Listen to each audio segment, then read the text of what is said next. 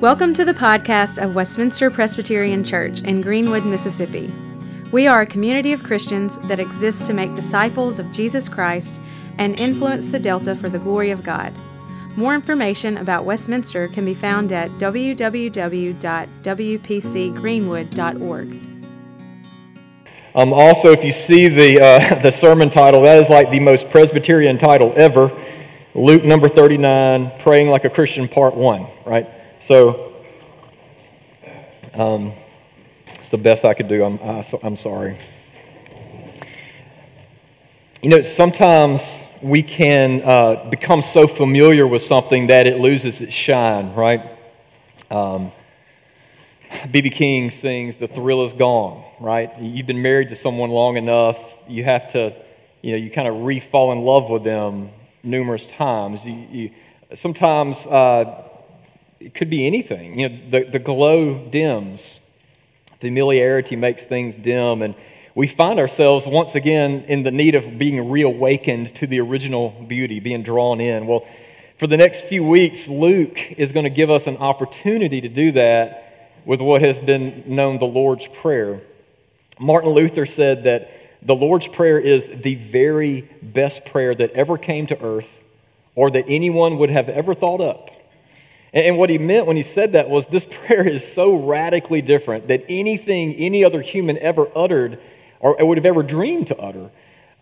Because before Jesus, you just didn't pray like this. Before Jesus, the language of religion, every religion has its language and its traditions that are put in place to kind of build walls of separation. And yet Jesus here, like a D11 bulldozer, just comes in with this language that knocks all barriers down, all the religious stuff, and he says, no. He says, if you are in me, then you are in. And so you pray from the position of an insider if you are in Christ. And the source of something makes all the difference, right? I know some of you raise catfish, and so y'all are familiar with like the catfish wars that happened 80s, 90s, early 2000s. And there was a branding war between Delta raised catfish, right? And you have to read in the fine print to find out what Delta that came from, right? Because there was a big difference between the Mekong Delta catfish and the Mississippi Delta catfish, right? Which Delta makes all the difference. The source mattered for that. So what if you had the opportunity, basketball players, to ask Steph Curry to teach you how to shoot a jump shot or three-point shot? Or soccer players, what if Lionel Messi came to your next practice and taught you how to strike a ball? Golfers, what if Tiger Woods, for whatever reason, showed up in Greenwood, Mississippi and offered a clinic on how to hit that stinger that he can hit? Like, what if Warren Buffett showed up at your house and he offered to look over your finances and your investments, and he's going to give you bespoke, like custom-made investment advice just for you? Like, if that happened, like I'm pretty sure that we would all be on the edge of our seats, right? That we're listening to every single word that they said because we're getting the instruction from like the greatest of all time in that field. The source matters, right?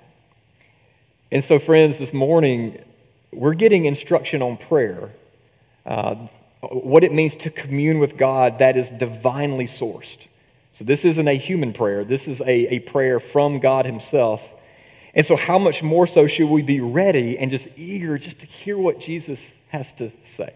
Okay. But before we hear Jesus' teaching, just really two quick ways of, remember, we're always kind of deconstructing false things and reconstructing proper things. Two things by way of housekeeping before we even read God's word. First, the title. I know we've talked about this before, but the title of this prayer is like way misleading, okay? Talk about bad branding. Because this isn't the Lord's Prayer, right? There's a lot of this prayer that the Lord could never pray, nor would he pray. Jesus was sinless. He didn't need to ask for forgiveness. No, this is how Jesus taught us to pray. And so a better title would be, hey, this is your prayer. Or this is the disciples' prayer. But it's been called the Lord's Prayer for almost 2,000 years. And so barring the artist formerly known as Prince situation, we're just going to have to call it the Lord's Prayer, but you get it, right? This is not the Lord's Prayer. This is if you're a Christian, this is your prayer. Second, astute readers will notice that Luke's recording of the Lord's Prayer is a bit different from Matthew's recording of the Lord's Prayer, which has led some to say something like, see, just another contradiction in the Bible. Can't trust any of it, right? We throw it all out because of all these contradictions.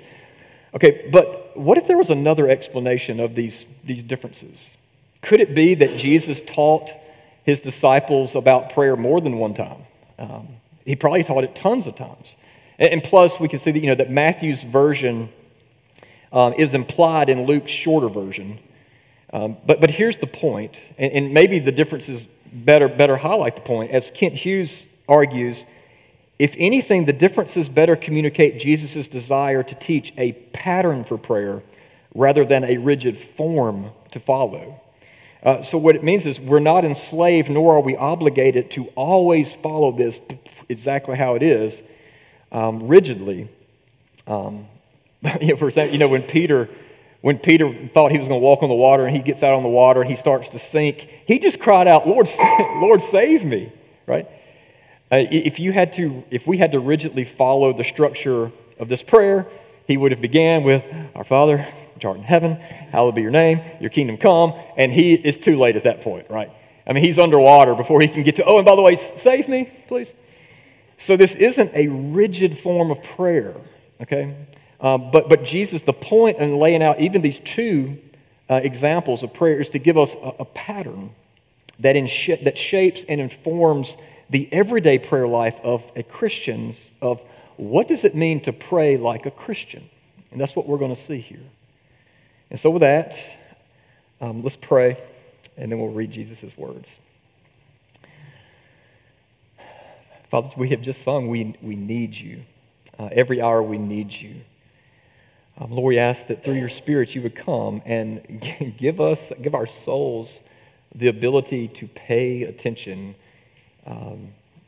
to glean what we can get from this. Father, teach us how to pray. Teach us what does it mean to pray like a Christian. And we ask this in Christ's name. Amen. So Luke chapter 11, verses 1 through 4.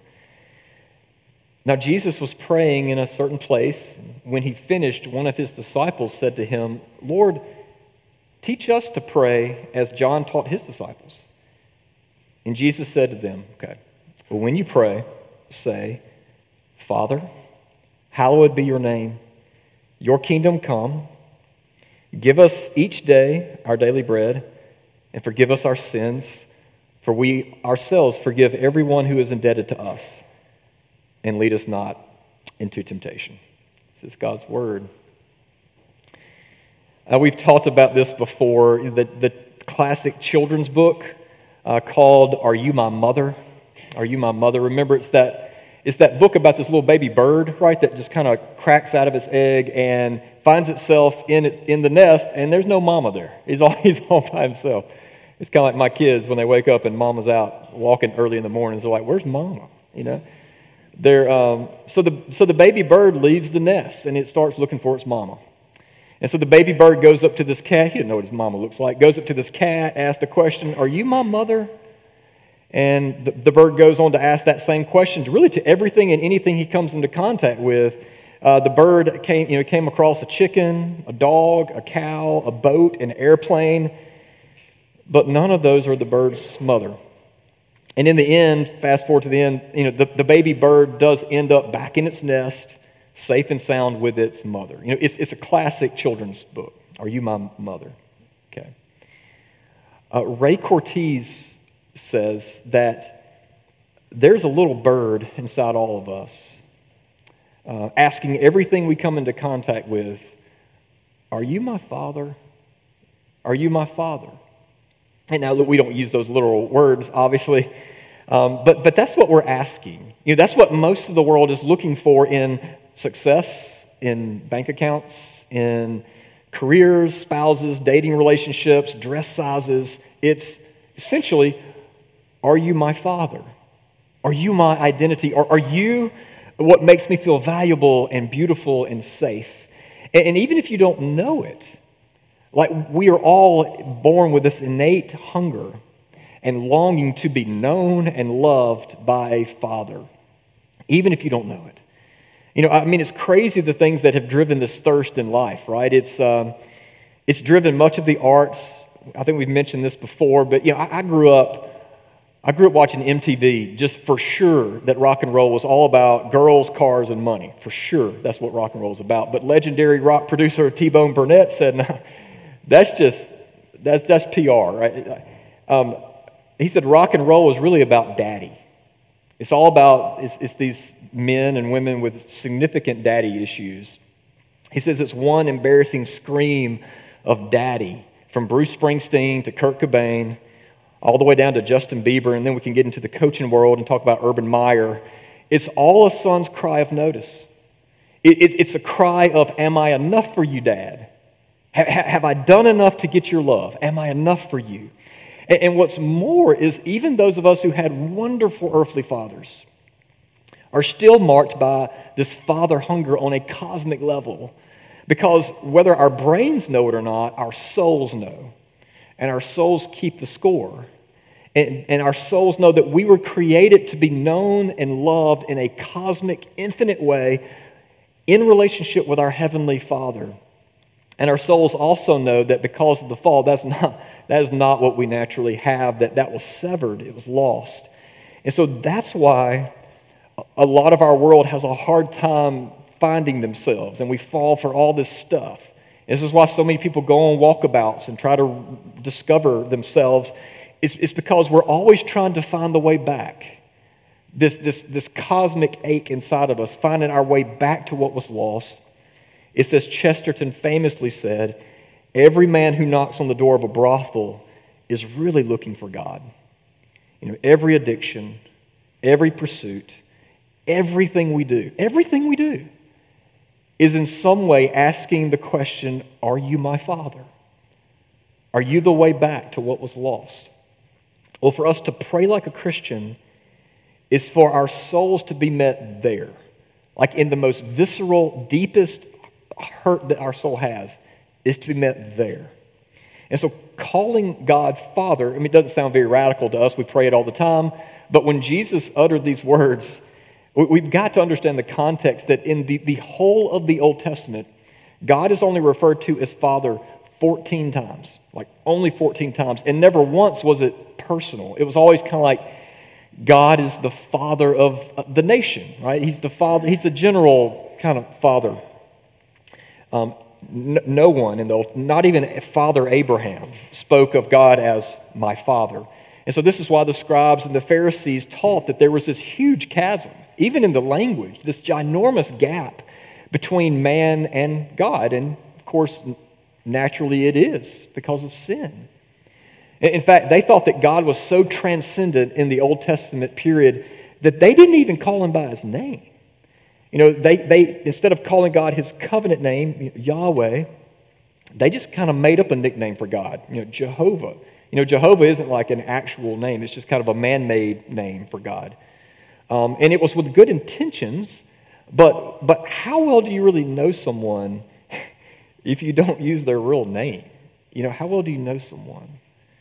And so every single Jew called God Jehovah, a name that was purposefully manufactured to create distance between God and man.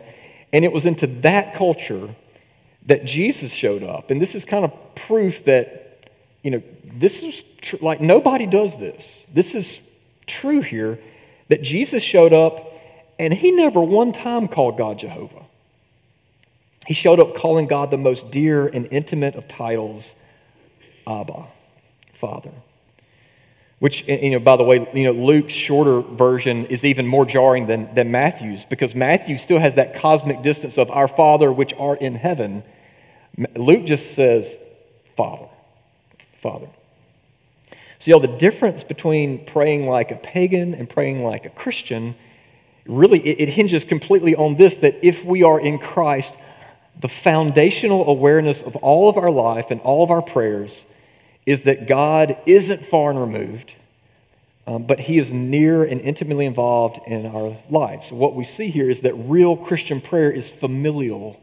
And so with that said, So here we're already to application. 5 takeaways of what it means that we pray to God as our Father. First, Jesus implies here that true prayer begins with adoption. That because of Jesus, there's been a profound status change. That we, the people formerly known as God haters and enemies of God, known to be without hope and without God in this world, we are brought in and redeemed and called sons and daughters. Y'all, it's staggering that in adoption, God sees us, He sees you as He sees Jesus. And we talk about privileges of being in Christ. Well, this is a biggie right here.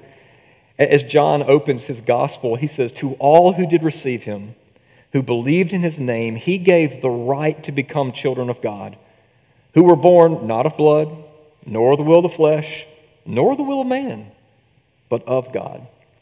Corley read it this morning, Romans 8, saying the same thing. But if you are in Christ, you have received the spirit of adoption as sons, by whom we cry, Abba, Father. He says, the Spirit Himself bears witness with our spirit that we are no longer cosmic orphans.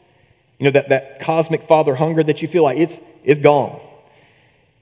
But you are children of God, and if children, that means you're an heir of God and a fellow heir with Christ. So, as a believer, there are two. And look, I hope this isn't just. I know how when we get we can lose the glamour of even a sermon, right? Because I'm teaching you, you're sitting there. This is just what we do on Sunday morning, right? But I really hope that you never get over this. 2 words that we never get up, blow our minds every time as Christians is even as. Not as you're sitting here listening to a sermon, but as you go out and you're at Pillow Academy and you go out at work, you're in your house, that because of adoption, Jesus said that God loves us even as He loves Jesus. And how much does God love Jesus? Okay, that's the reality in which we live if you were in Christ.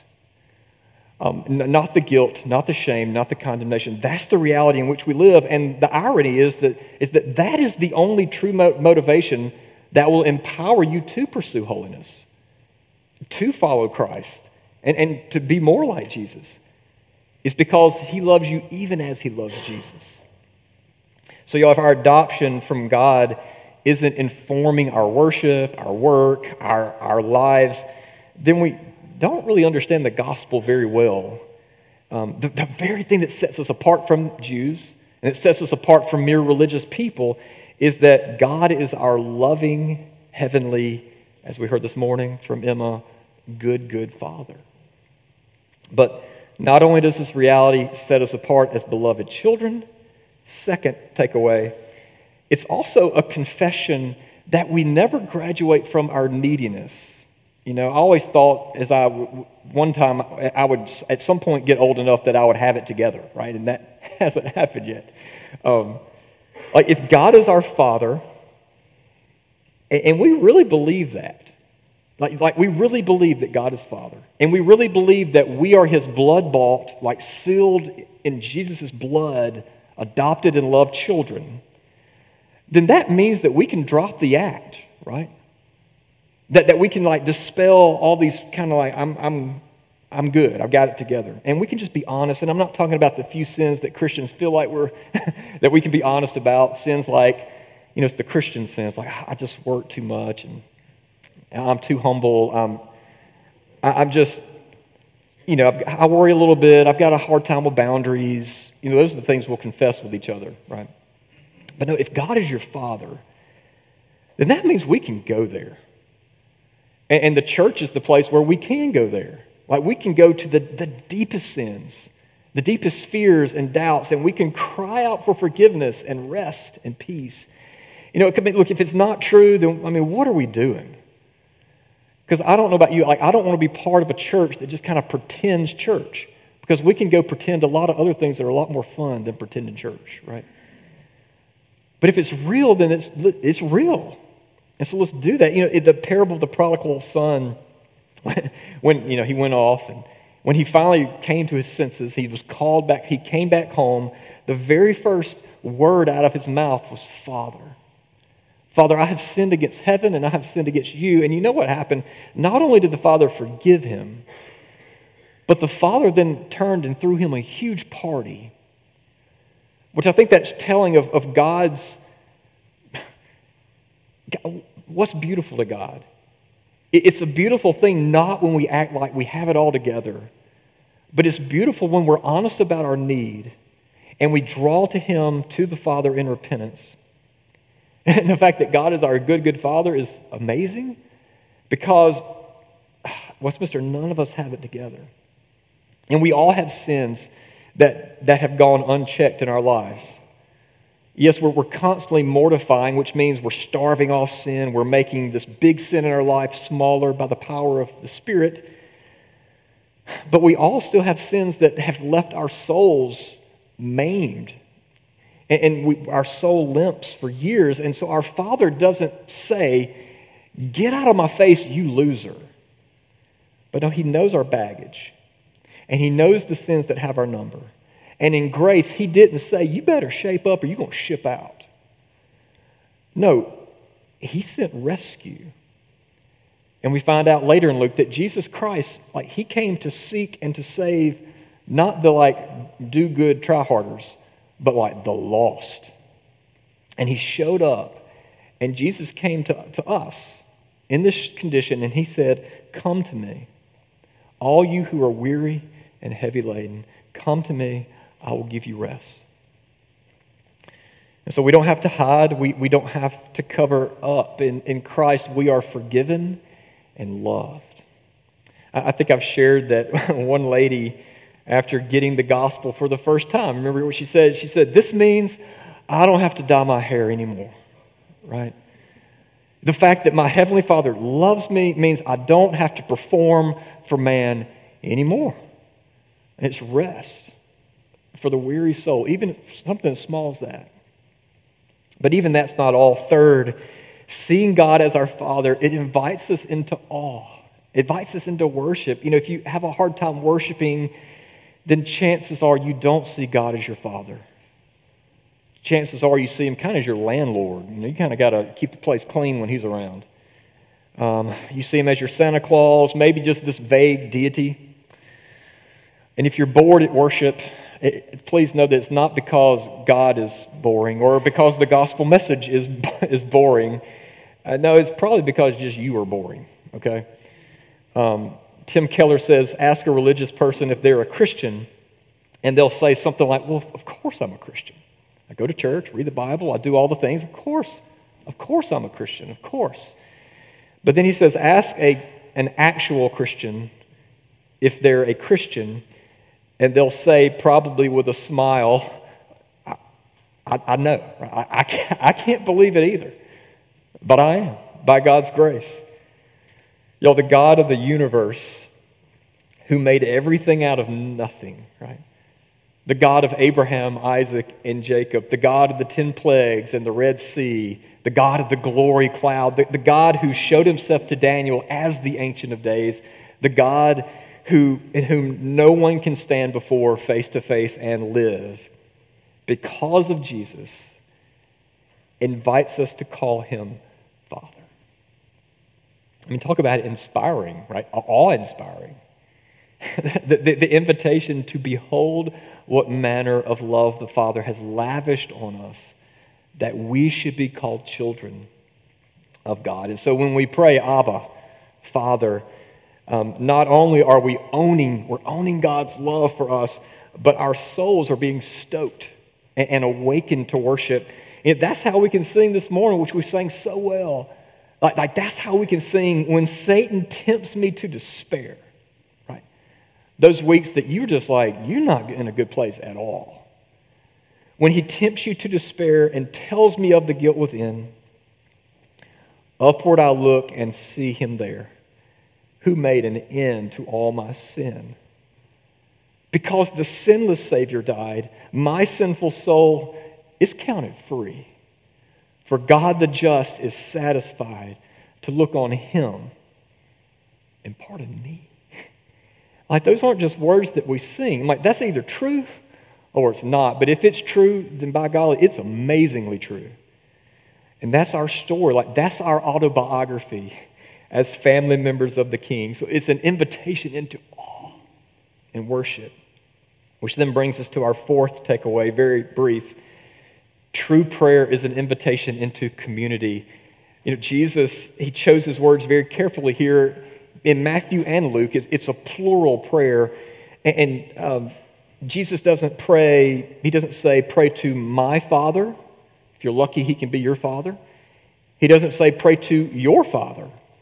But he says, pray our Father. Give us each day. And so if God is our Father, that means that there's no such thing as a lone wolf Christian. That there's no such thing as just kind of you and Jesus sitting under a tree or whatever the thing is, like you just kind of doing your thing with Jesus. That faith in following Christ is best done with brothers and sisters. And by the way, this bond, it transcends race and creed and ethnicity and culture. Kevin DeYoung said, we should hear the hour when we pray the Lord's Prayer and think, this is what we get to do with other believers on a regular basis. So true prayer invites us into gospel community, which then brings us to our final takeaway. The fact that God is our Father gives us enduring and unshakable security. Little kids, right? Little kids, we always think our dads are so strong, right?